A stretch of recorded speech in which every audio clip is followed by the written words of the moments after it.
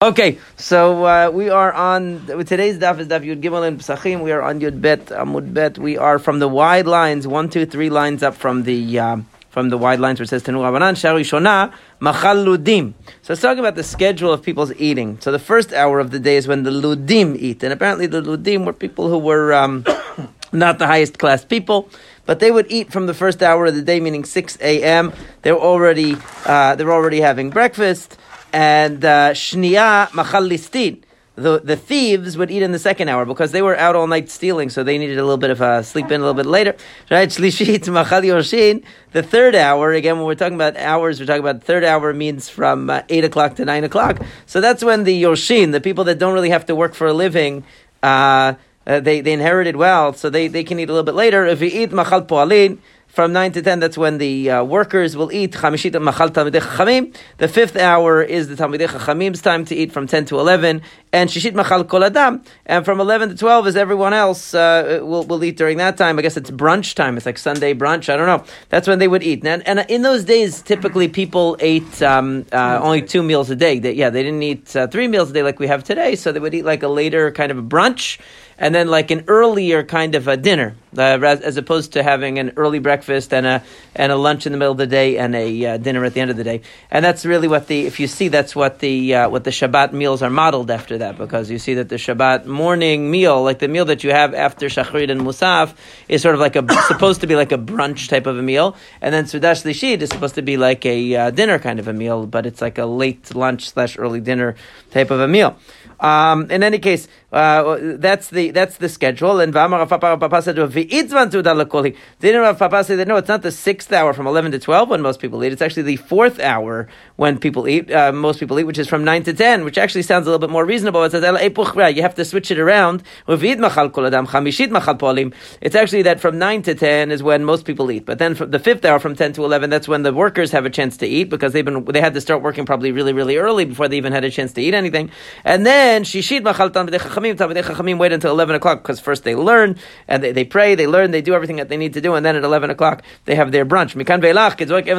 From then on, it's like throwing a rock into a barrel, meaning if you don't eat early enough in the morning, it's unhealthy, it's not good for you, and even when you eat later, it's not good. I think today there's some agreement on that. It's not good for your metabolism and so on if you don't eat according to the proper schedule. Amar Abai says, Lo amar ela delataim midi betzafra. That's only if the person didn't eat anything in the morning. Avatim midi betzafra letlan babed. So he had a little bit in the morning, even if he didn't have his real meal until a little bit later, that would be okay. And that's why many people who, let's say we have shacharit services on Shabbat and we end up eating late, so many people, they'll have a cup of coffee in the morning or something like that. Not only for this, but also because you're not supposed to fast, and if you wait past chatzot to eat, so then it's sort of like fasting on Shabbat.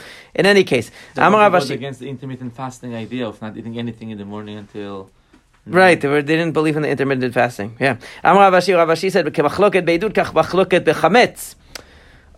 Just like the machloket by testimony that we have Rabbi Yehuda and Rabbi Meir having the spread of time, that is the margin of error for witnesses, that we saw that Rabbi Meir is a little bit tighter with that margin of error, and Rabbi Yehuda is a little bit wider of a margin of error. The same machloket exists by chametz. Now pshita, we already know that. That's what we've been saying the whole time. The whole daf was about that. So what's the novelty here? Kamash malan shinuyei deshanina shinuyahu, which to tell you that the answers that we gave, in other words, that we explained, that even though there's seems to be a discrepancy, because Rabbi Meir it still gives a wider window of protection on Erev Pesach than he requires from witnesses. In other words, more than the margin of error. And Rabbi Yehuda, even though his margin of error with regard to witnesses is not as wide as his margin of error for chametz.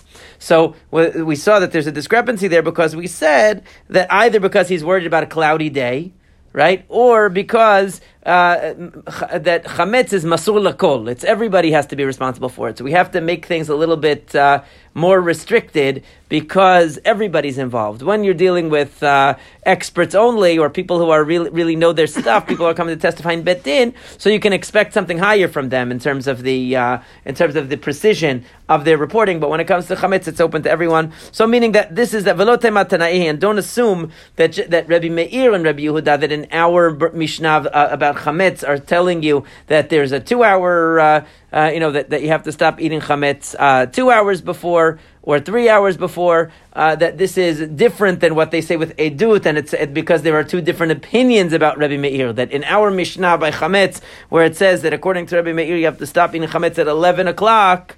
And it's a 1 hour discrepancy, and in the case of Rabbi Yehuda, that he says you have to stop eating at 10 o'clock.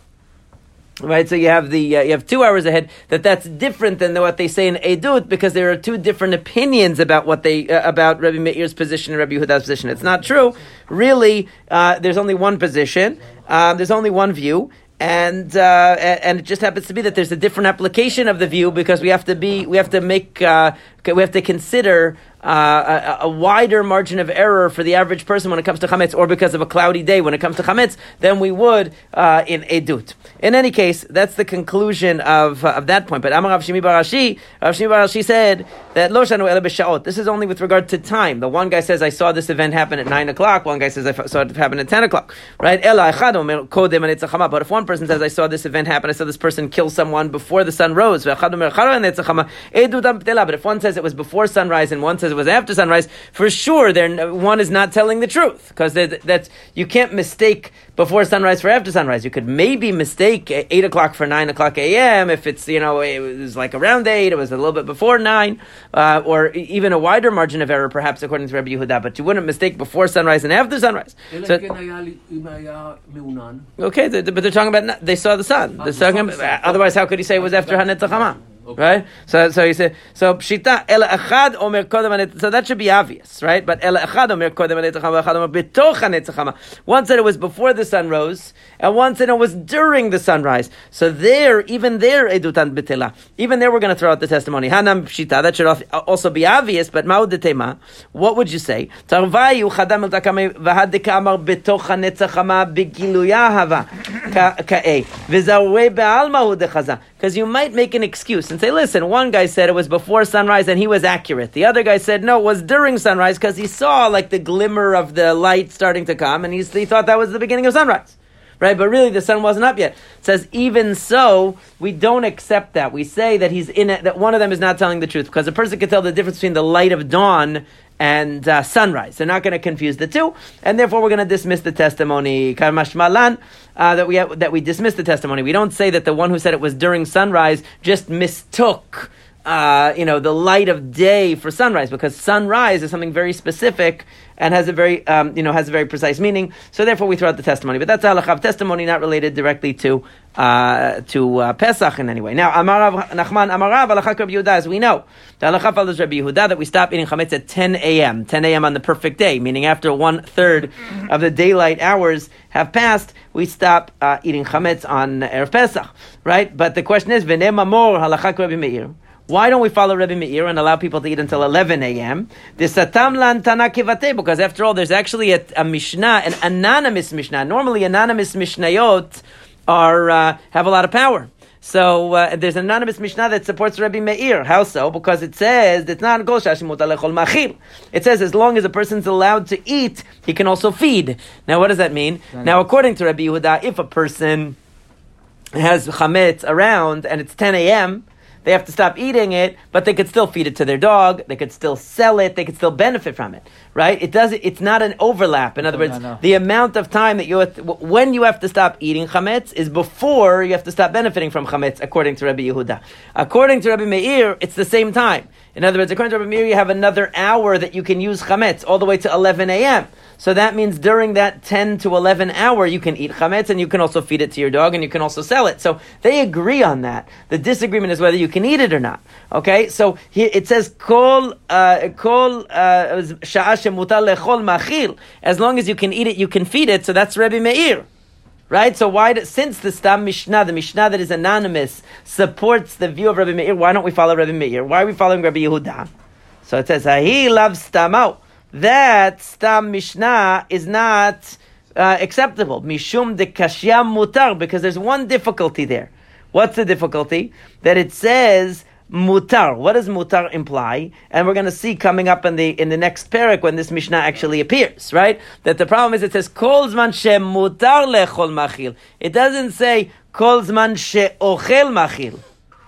Right? That would be more correct. As long as the person can eat, he can feed it. Kol sha'a she'ochel machil. It says kol sha'a she'mutar lechol. What does that mean? As long as somebody else is allowed to eat chametz, I am allowed to feed it to my animals. Meaning to say, Rabban Gamliel's opinion. Rabban Gamliel's opinion was that the Kohanim have an extra hour that they can eat chametz over everyone else. Because we're only allowed to eat chametz up to 10 a.m. But after 10 a.m. we can't eat anything. But the Kohanim are eating truma, where it's a mitzvah to eat it. He gives them an extra hour. He doesn't want them to have to throw out and burn the truma unnecessarily. So he gives them an extra hour to be able to consume the truma. So that's what it means. Kol shah shemutar lekohanim lechol. As long as the kohanim are allowed to eat, meaning somebody Jewish is allowed to eat chametz, so machil, we can still feed our animals. That's Rabban Gamliel's position. It's actually not Rabbi Meir. It doesn't go with Rabbi Meir. So fine. So v'ne'ema mor halacha Rabban Gamliel dahavle machriya. After all, Rabban Gamliel is the best of all. We should really follow him. Why? Because we usually have a principle halacha ki divrei machriya. What does that mean? Halacha ki divrei machriya. It means that if you have two opinions, one opinion says no, one opinion says yes, and one opinion says it depends, we usually go with the guy who says it depends. Meaning, if one person says this is always prohibited, and one guy says this was always permitted, and somebody in the middle says, you know what, sometimes it's permitted, you're right, and sometimes it's prohibited, you're right, so then it's like two opinions on each one. Like if there are two different cases, and one rabbi says both A and B are prohibited, and one rabbi says both A and B are permitted, and somebody in the middle says, I agree with you about A, and I agree with you about B, so there's two votes, right, on each of the cases. So then halacha k'divrei machriya. Then we go with the machriya, and there are many cases of this in the Mishnah where you have two opinions that are at opposite extremes, and then you have an opinion that is somewhere in the middle, and we generally follow the one in the middle. So they're saying that Rabban Gamliel should be the same, because what is Rabban Gamliel saying? Rabbi Yehuda is saying nobody can eat chametz from 10 a.m. to 11 a.m. on Erev Pesach, and Rabbi Meir is saying everyone can eat chametz between 10 a.m. and 11 a.m. And Rabban Gamliel comes in and says, you know what? You're both right. Rabbi Yehuda is right that an ordinary person can only eat chametz up to 10 a.m. and after 10 a.m. he's not allowed. And Rabbi Meir is right that there is permission to eat chametz after 10 a.m. for the Kohanim who are eating a truma. So you're both right. So therefore we should go halacha k'divrei machriya, because Rabban Gamliel ends up supporting part of Rabbi Yehuda's view and part of Rabbi Meir's view. So he has Rabbi Yehuda's support. Rabbi Yehuda doesn't support the Kohanim for that. He doesn't say it, so it's in the Mishnah. Well, in the Mishnah, the only reason why you would assume not is because in the Mishnah, Rabbi Yehuda says you can only eat up to the 10th hour, and Rabbi Meir says you can eat up to the 11th, until 11 o'clock. And then Rabban Gamliel comes along and says, no, you can only eat truma during the 5th hour from 10 to 11. So if Rabbi Yehuda agreed with that, so why would they be in the same Mishnah? So why doesn't Rabbi Yehuda say, oh yeah, that's what I meant? Right? So see, there must be different opinions. So otherwise he would, right? Because otherwise they'd be saying the same thing. Amar le Rabban Gamliel lav machriya. They said, no, Rabban Gamliel is not really a machriya. He doesn't count. Why? Because tam de nafshei kamar. He's saying his own reasoning, meaning Rashi explains it like this, that when do we say halacha k'divrei machriya? When do we say halacha goes like the one in the middle? We say it when the two opinions mention two cases. Meaning, if Rabbi Yehuda had said explicitly, you cannot eat any chametz on Erev Pesach after 10 a.m., not teruma and not chulin. And Rabbi Meir had said, you can eat whatever you want on Erev Pesach until 11 a.m., both teruma and chulin. And then Rabban Gamliel came along and said, I agree with Rabbi Yehuda about chulin, that you're not allowed to eat it after 10 a.m., the regular food. And I agree with Rabbi Meir about truma, that you're allowed to eat it after 10 a.m. until 11 a.m. So that would be machriya, because because they each talked about truma and chulin, and Rabban Gamliel is coming in and siding with one about chulin and one about truma, but they never mentioned anything about truma and chulin. That's the chidush of Rabban Gamliel. Started saying tam de nafshei. He's the first person to bring in the idea of truma. Nobody brought it in before. It's not like he's settling an argument about truma. They never mentioned truma, either of them, before. He's bringing in that idea as totally out of left field, as they say. Nobody mentioned truma before, so that's why it's not called halacha k'divrei machriya in that case. Okay, now v'ibaitem alternatively. Rav Damar ki haitana. Rav was taking his support for his position that we follow Rabbi Yehuda from a different braita. which is as follows. If the 14th of Nisan falls on Shabbat, so you have Erev Pesach Shechal b'Shabbat, always complicated, right? You have to destroy all the chametz before Shabbat. You have to get rid of all the truma before Shabbat, because since you have to burn truma and you can't burn it on Shabbat, obviously, so you're going to have to actually burn it, all the leftover truma before Shabbat, even the Torot, even the pure ones. Umishayrin mina Torot, and you leave over from the pure truma mazon shtei seudot delechol ad dalet shaot. So the main thing, so the key thing is that he says ad dalet shaot, that you can only eat up to the 4th hour, meaning you can only eat up to 10 a.m., even the truma, because he's saying you have to burn all the truma from before Shabbat, because the truma that's chametz, you're not going to be able to burn it on Shabbat, so you have to burn it from before, but leave the mazon shtei seudot, leave the enough for 2 meals for the next day, so you're going to eat it until 10 a.m., meaning even the truma you're only going to eat until 10 a.m. That's what he says in Rabbi Yoshua. Besides challah, what other chametz truma do we have? From the grain. Yeah, I mean, right? No, it could be grain. It's all kinds of grain and bread and stuff like that. Cake. You can make anything out of truma. And when you give the flour to the kohen, I don't know what he made out of it. You can make anything out of it. Yeah, he made whatever. So, but it has the status of truma. But the interesting here is that it, just as an aside, this is against Rabbeinu Tam, because Rabbeinu Tam says that you need to do Sudash Lishit in the morning of Erev Pesach, Shechaliyot b'Shabbat. You have to do 2 seudot. You have to eat and then take a break and then eat again to make Sudash Lishit. You see that he says only Mazon Shtei seudot, which fits with what the Rambam says, because when the Rambam describes Erev Pesach Shechal b'Shabbat, he says that you eat only you only eat the morning Sudah of Shabbat. You don't eat a Sudah Shlishit on that type of a Shabbat. So this seems to support what the Rambam says, because it says you only leave over Mazon Shtei Sudot, one for Friday night, one for Shabbat morning. Anyway, Amulo, they said you cannot have matzah, you cannot have you can't have anything. You can't have any bread. That's why I'm saying the Balei Tosafot allow you to double up. According to the Balei Tosafot, you can do Sudah Shlishit in the morning. It's just a matter of quantity. You can pray early, eat a meal at 9 a.m. and then at 11 a.m. eat again, and you have Sudah Shlishit according to the Balei Tosafot. But the Rambam doesn't have that. That will be before Mincha also. Right, even before Mincha. Yeah. You can't. But the issue is that you can't make hamotzi. Yeah, yeah. But there are options. And then in the afternoon, if you make it, the point is the reason I'm saying this is because you see from here that they didn't think that you should do Sudah Shlishit on that Shabbat. So you could come up with all kinds of solutions, but it doesn't sound like they were concerned about it. Amulo Torot lo yisarfu. They said, why are you burning the Trumat Torah? Shema yimatzu lehen ochlin. Maybe Rabbi Moshe is going to come over and he's going to eat all of it. Why do you have to burn it? Right? He's also hungry. Amar lehen far bikshu lo matzu. They already looked and they didn't find any kohanim. That's why they have all this leftover Trumat Torah, and they're not going to. Who's going to eat it over Shabbat? Maybe they stayed over outside the wall, meaning maybe they're not around right now on Friday night, but tomorrow morning they're going to come to the Bet Knesset and you give it to them. What's the problem? Okay, according to you, if you really want to use your imagination, maybe. So even the truma that's tluya. Tluya means that there was some halachic problem with the truma, so therefore it couldn't be eaten by a kohen, but it couldn't be burnt because we don't know what the status is. That also Shema Yavo Eliyahu. Maybe Eliyahu Navi is going to come and Vitarim, and he's going to tell you it's okay. So I mean, how far are you going to go? We don't have any such. We have a promise. Eliyahu Navi is not going to show up on Erev Yom Tov Erev Shabbat, because then everyone is preparing for Yom Tov and Shabbat. They're not going to have the time for it. Right? Your wife would kill you if you're getting ready for Shabbat or Yom Tov and he said, no, I'm sorry, Eliyahu Navi came. That would be it. He's not going to ruin everyone's Shalom Bayit. So therefore he's not going to come on Erev Yom Tov, Erev Shabbat. Right? So therefore, because it's too much trouble. So therefore we don't worry about him coming on Erev Yom Tov, Erev Shabbat at the last minute and saying that you can eat this Trumah. But we are concerned, why should we throw out, as long as there's a possibility, meaning what they're saying, as long as there's a possibility that a Kohen could actually come and eat this Trumah, why are you burning it? Right? So Amulo Zazum Mishamat Shekavah Lachak Rabbi Elazar ben Yehuda Ish Bar Tuta. They ended up agreeing with Elazar ben Yehuda, the man of Bar Tuta, Shamar Mishum Rabbi Yoshua. So what do you see from there? That he said you burn the truma, all of it, even the pure truma, before the Shabbat, because that you can't burn it on Shabbat and you can't leave it over, and it's going to be Erev Pesach.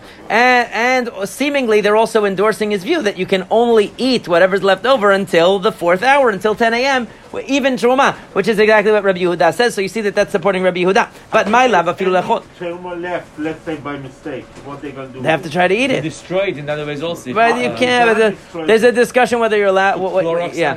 There's a whole discussion about whether you're allowed to destroy what you're allowed, if you're allowed to do biur chametz on Shabbat in general. Like there's a whole issue about it. But let's leave it be for now. There's a whole problem with that. But let's assume they ate it. But so seemingly they endorsed even his position that you can only eat the truma till the 4th hour.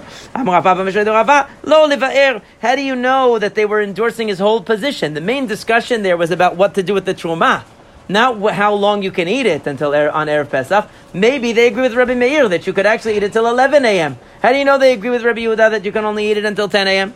So, because, and even you see that Rabbi also agreed with Rav Nachman. So they left it that as a question, right? But now the question is, Damar Ravin Baravada said, Maseh Badam Echad Shefkid Diskiam Leach Chametz Etzel Yochanan Chakuka'a. Once upon a time, a certain person left a whole bag or a container of chametz with Yochanan Chakuka'a. V'nikva achbarim, and the mice got into it. V'yach chametz mibatzbitz v'yotzeh, and the chametz was like pouring out. Ubalef nei Rabbi, he came to Rabbi. It was Erev Pesach, so this guy has this. Guy leaves you with a huge bag of chametz right on Erev Pesach, and it's pouring out all over the floor. You don't know what to do. He came to Rabbi. Sharu shana amalo hamten. He said to him, "Wait, the first hour, wait. Shniya amalo hamten, wait. Shlishit amalo hamten, third hour, wait. Or if you eat, getting to the 4th hour, so now it's already 9 a.m." And we're at the final countdown. Amalo hamten. He said, wait again. So then chamishit amaletzev mochabashuk. So he said, go sell it. Now it's already the 5th hour, meaning it's already 10 a.m., past 10 a.m. So what does that show you? The fact that he said, go out and sell it means you can't eat it. So Rabbi must have held like Rabbi Yehuda that once 10 o'clock comes, you can't eat it anymore because he told him to sell it. So it says, my love lenuchrim. Doesn't he mean go sell it to non-Jews because nobody can eat it anymore? Ki Rabbi Yehuda, and that would show that Rabbi is holding like Rabbi Yehuda that you can only eat chametz until the 4th hour. Amar Rav Yosef said, "Lo li Yisrael, ki Rabbi Meir." It could be that Rabbi was actually endorsing Rabbi Meir. It could be that Rabbi Yehuda Nasi said that you could eat chametz until 11 a.m. So why did he tell you to go sell it then? Amar le Abaye li Yisrael nishkalei lenafshei. If he's going to sell it to Jews, why doesn't he just eat it himself? The guy left it with him. So why does he have to go sell it if he's going to sell it to Jews? Mishum chashdat, because of chashad, because people will suspect him of being a crooked guy. Why? Let's say you have people who've collected tzedakah and they have coins that they get rusty. In those days, like the coins didn't symbolize like some imaginary gold standard in the Federal Reserve. Right? Back then the coins were metal. They were they were the value that they were. So if they got rusty, they would get ruined. So let's say you didn't have enough aniyim coming around. You have enough poor people coming around. What are you going to do with this money that you collected if the money rusts? So what would they do? Basically, they would switch out the money with new money. They would take let's say they had 100 coins of tzedakah. So somebody would take those 100 coins, replace them with their own coins, and take those 100 coins as their own. So that way, they didn't take money from the tzedakah, but they switched it so that the tzedakah wouldn't lose, and they would use the coins before they got ruined. Right? So it says, but what you do is porotin lachirim. You have to do that with somebody else. The gabaim are not allowed to do that with their own money. Meaning, if they want to come and switch the coins that are rusty with their own money, take the rusty coins and put their own money in, it doesn't look right because people will start saying, "Oh, I see that guy is taking out of the thing, and it's shady. It looks bad." Right? So the gabai tamchoy she'en aniyim lechalek mochin lachirim ve'en mochin latzman. Same thing if you have people that are running like a food bank, and the food starts to get bad, don't let the people who are running the food bank buy the food, even though you have to sell it before it gets ruined and take the money and buy fresh food for the poor people, but not enough poor people came, the food's going to go bad. Don't give it to the people who are actually the gabaim that are in charge, because people will say, oh, that guy's getting a cheap deal, he comes in and he pays for the food, he's taking advantage. No, sell it to you have to sell it, but sell it to somebody else. That somebody else will give the money and you buy new food for the poor. Now what's the point? And then Mishum Shneimar V'Tem Nikim Hashem Yisrael, like the pasuk says, very well known pasuk.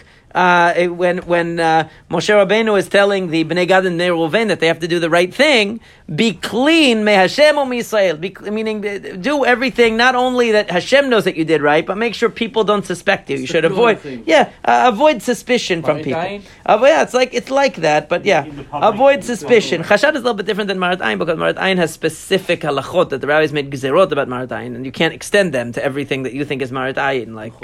But the Chashad is more of a general concern. Don't do things people are going to talk about you and things like that. Now, what's the point? That therefore, Rabbi told the guy, since you were in charge of watching this guy's bag of chametz, if you take it for yourself and eat it, true, you could take it for yourself and eat it maybe, but if you do that, then people are going to say, oh, this guy is really not a very good friend, not very trustworthy, he ate it himself, right? So therefore, he told him to go sell it to someone else, but maybe really Rabbi says that you can eat chametz until the 11th, until 11 a.m., not till 10 a.m. How do you know that he holds 10 a.m. like Rabbi Yehuda?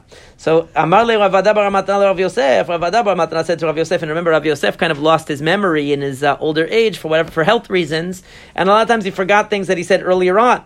Right? Beferush amat la'anse v'mochan lenochrim.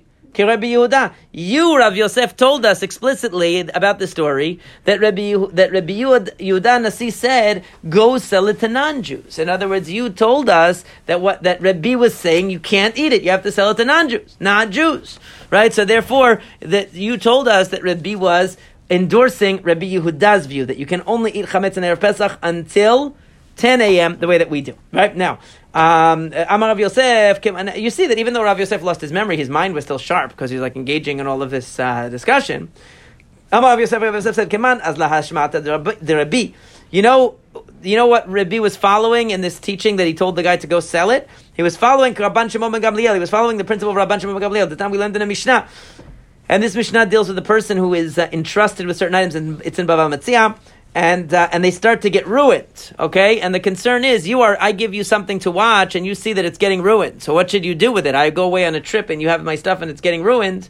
And you're just supposed to leave it because I left it with you and assume that I expect it to depreciate and get ruined? I mean, what's going to happen?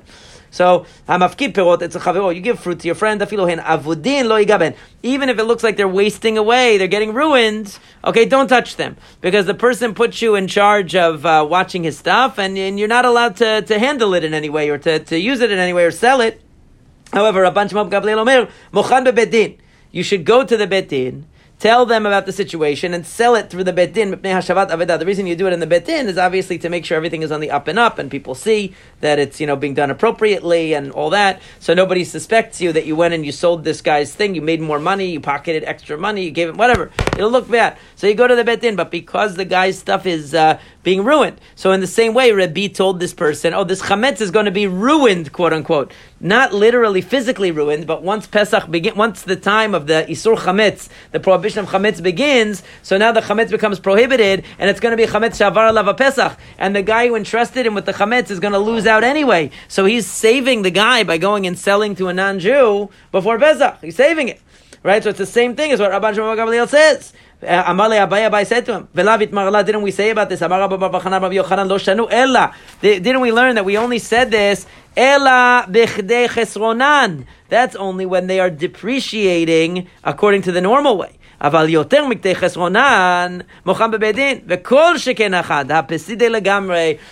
you don't even have to go into the machloket between Rabban Shimon ben Gamliel and the Tanna Kama, because Rav Yosef was saying that this action of Rabbi, that he told the person to go sell the chametz and save the other guy's chametz by selling it last minute, that was only according to Rabban Shimon ben Gamliel. But the Chachamim would disagree. They say you're not allowed to sell somebody else's stuff if you're entrusted with it. But Abaye said that's not true.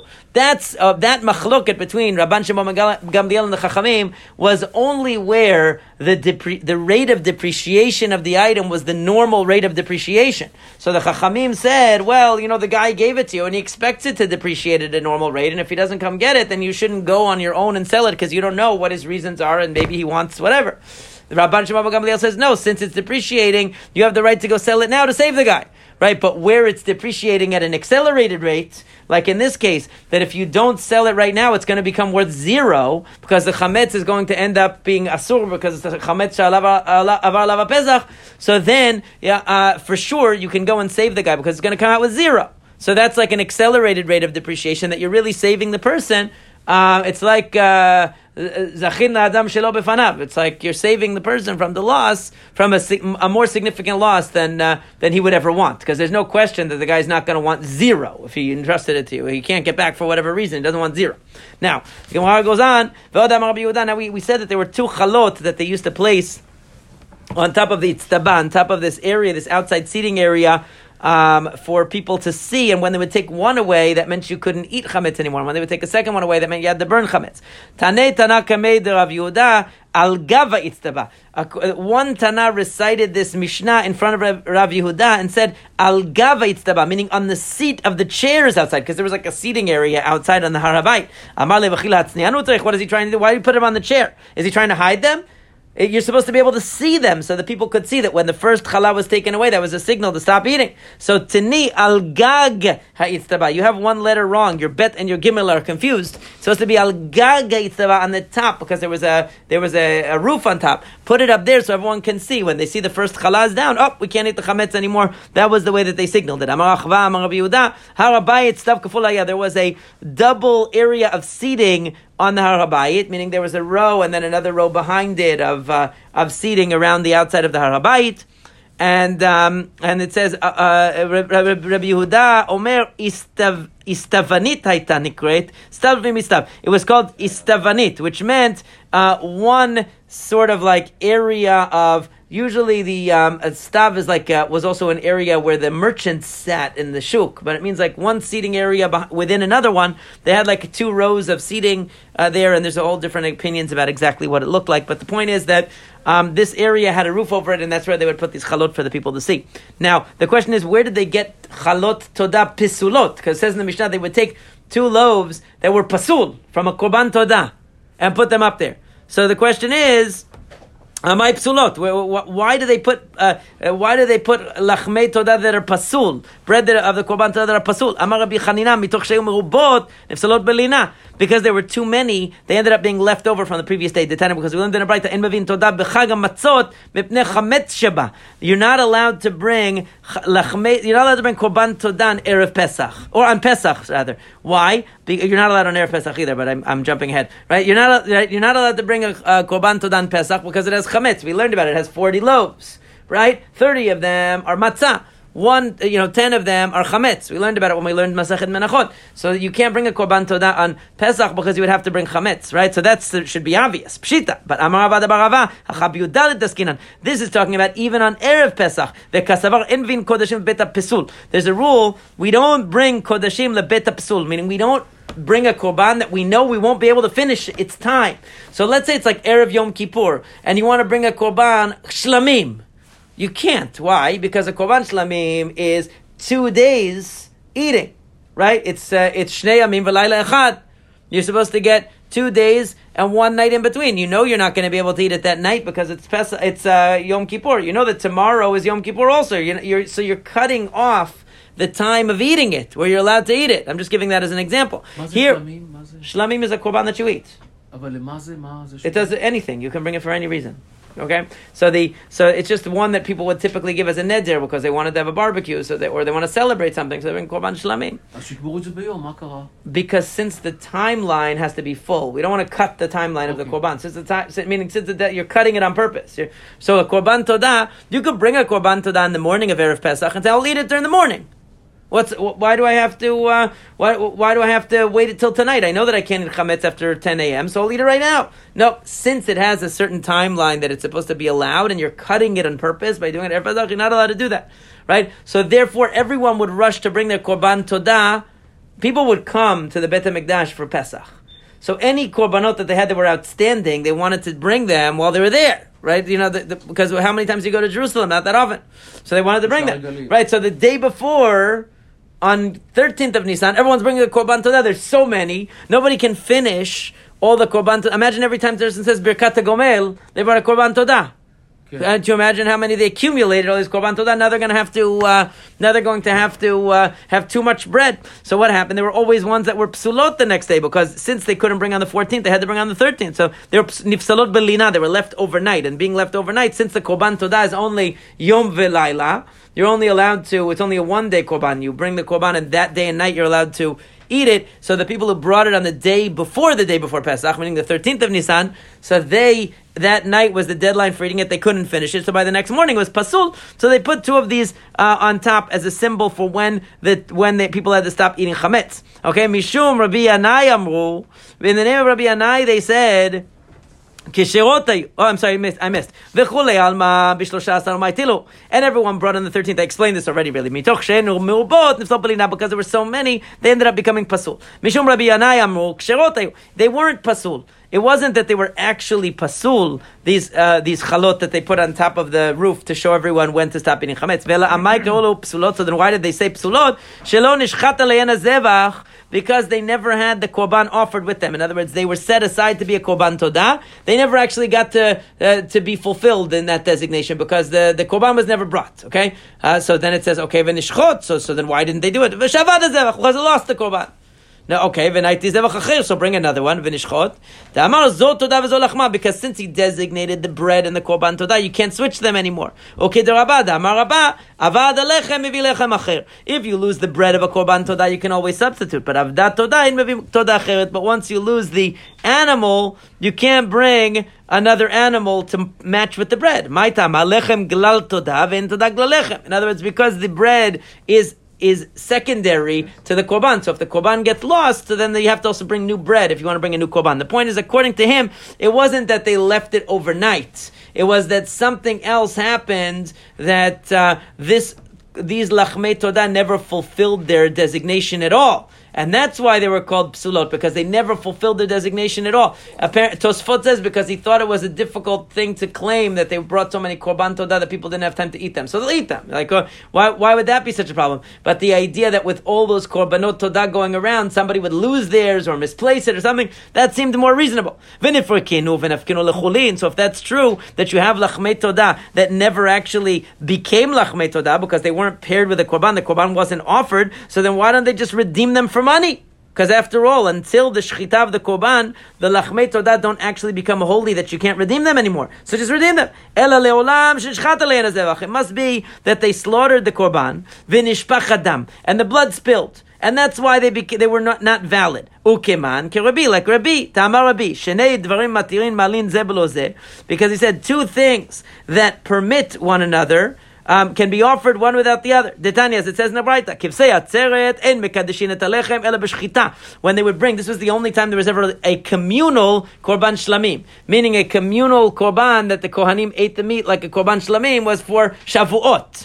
Okay, what would happen? They had lachmet, they had the shtei alechem, what was called the shtei alechem, the 2 loaves that were brought together with this korban of Shavuot. So it says like this, Ketzad, how does it work? Shechatan lishman. If they slaughtered the korban shlamim, the korbanot shlamim of Shavuot properly, v'zarag daman lishman, and then they threw the blood properly, so kidesh alechem, so that would make the bread now sanctified. Shechatan shelo lishman, v'zarag shelo lishman.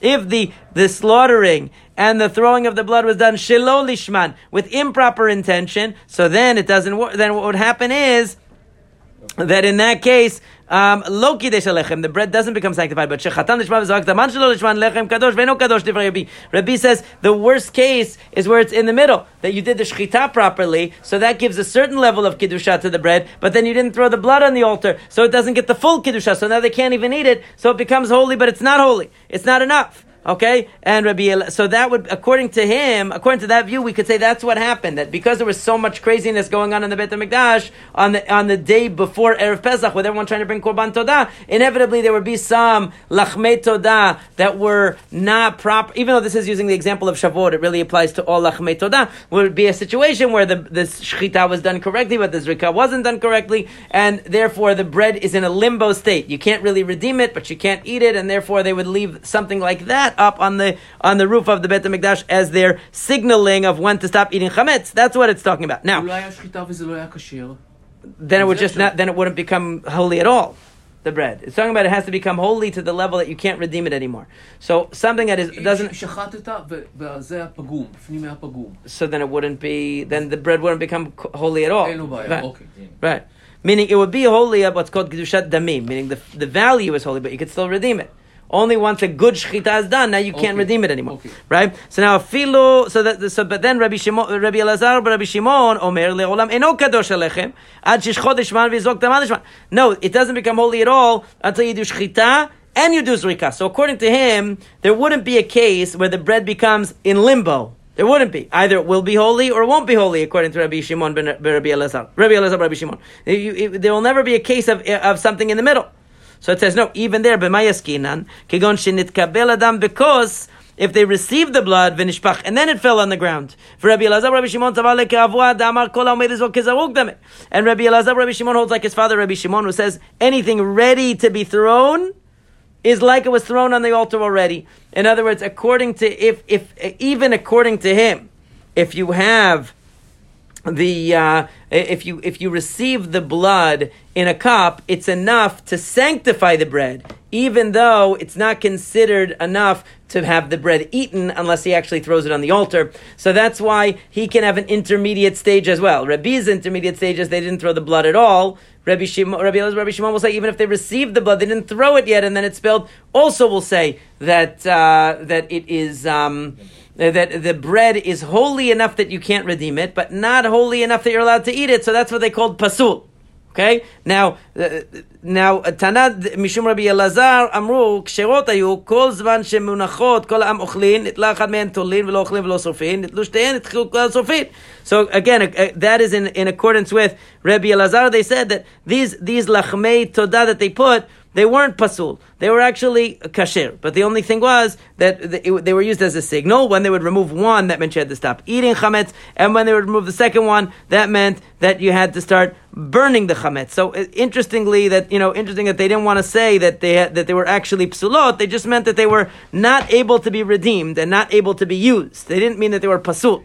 Okay? One last point. Tanya Abba Shaul Omer, Shtei parot ayu choroshot b'har hamishcha. Kol zman shteihen choroshot, kol ha'am ochlin. Nitla achat me'en tolim v'lo ochlin v'lo sorfin. Nitlu shteihen, nitchil kol ha'am sorfin. Very interesting. They had two cows plowing on Har HaZeitim. Yeah, so that when the one cow went to retire for the day, that was at 10 a.m., that was indication not to eat chametz anymore.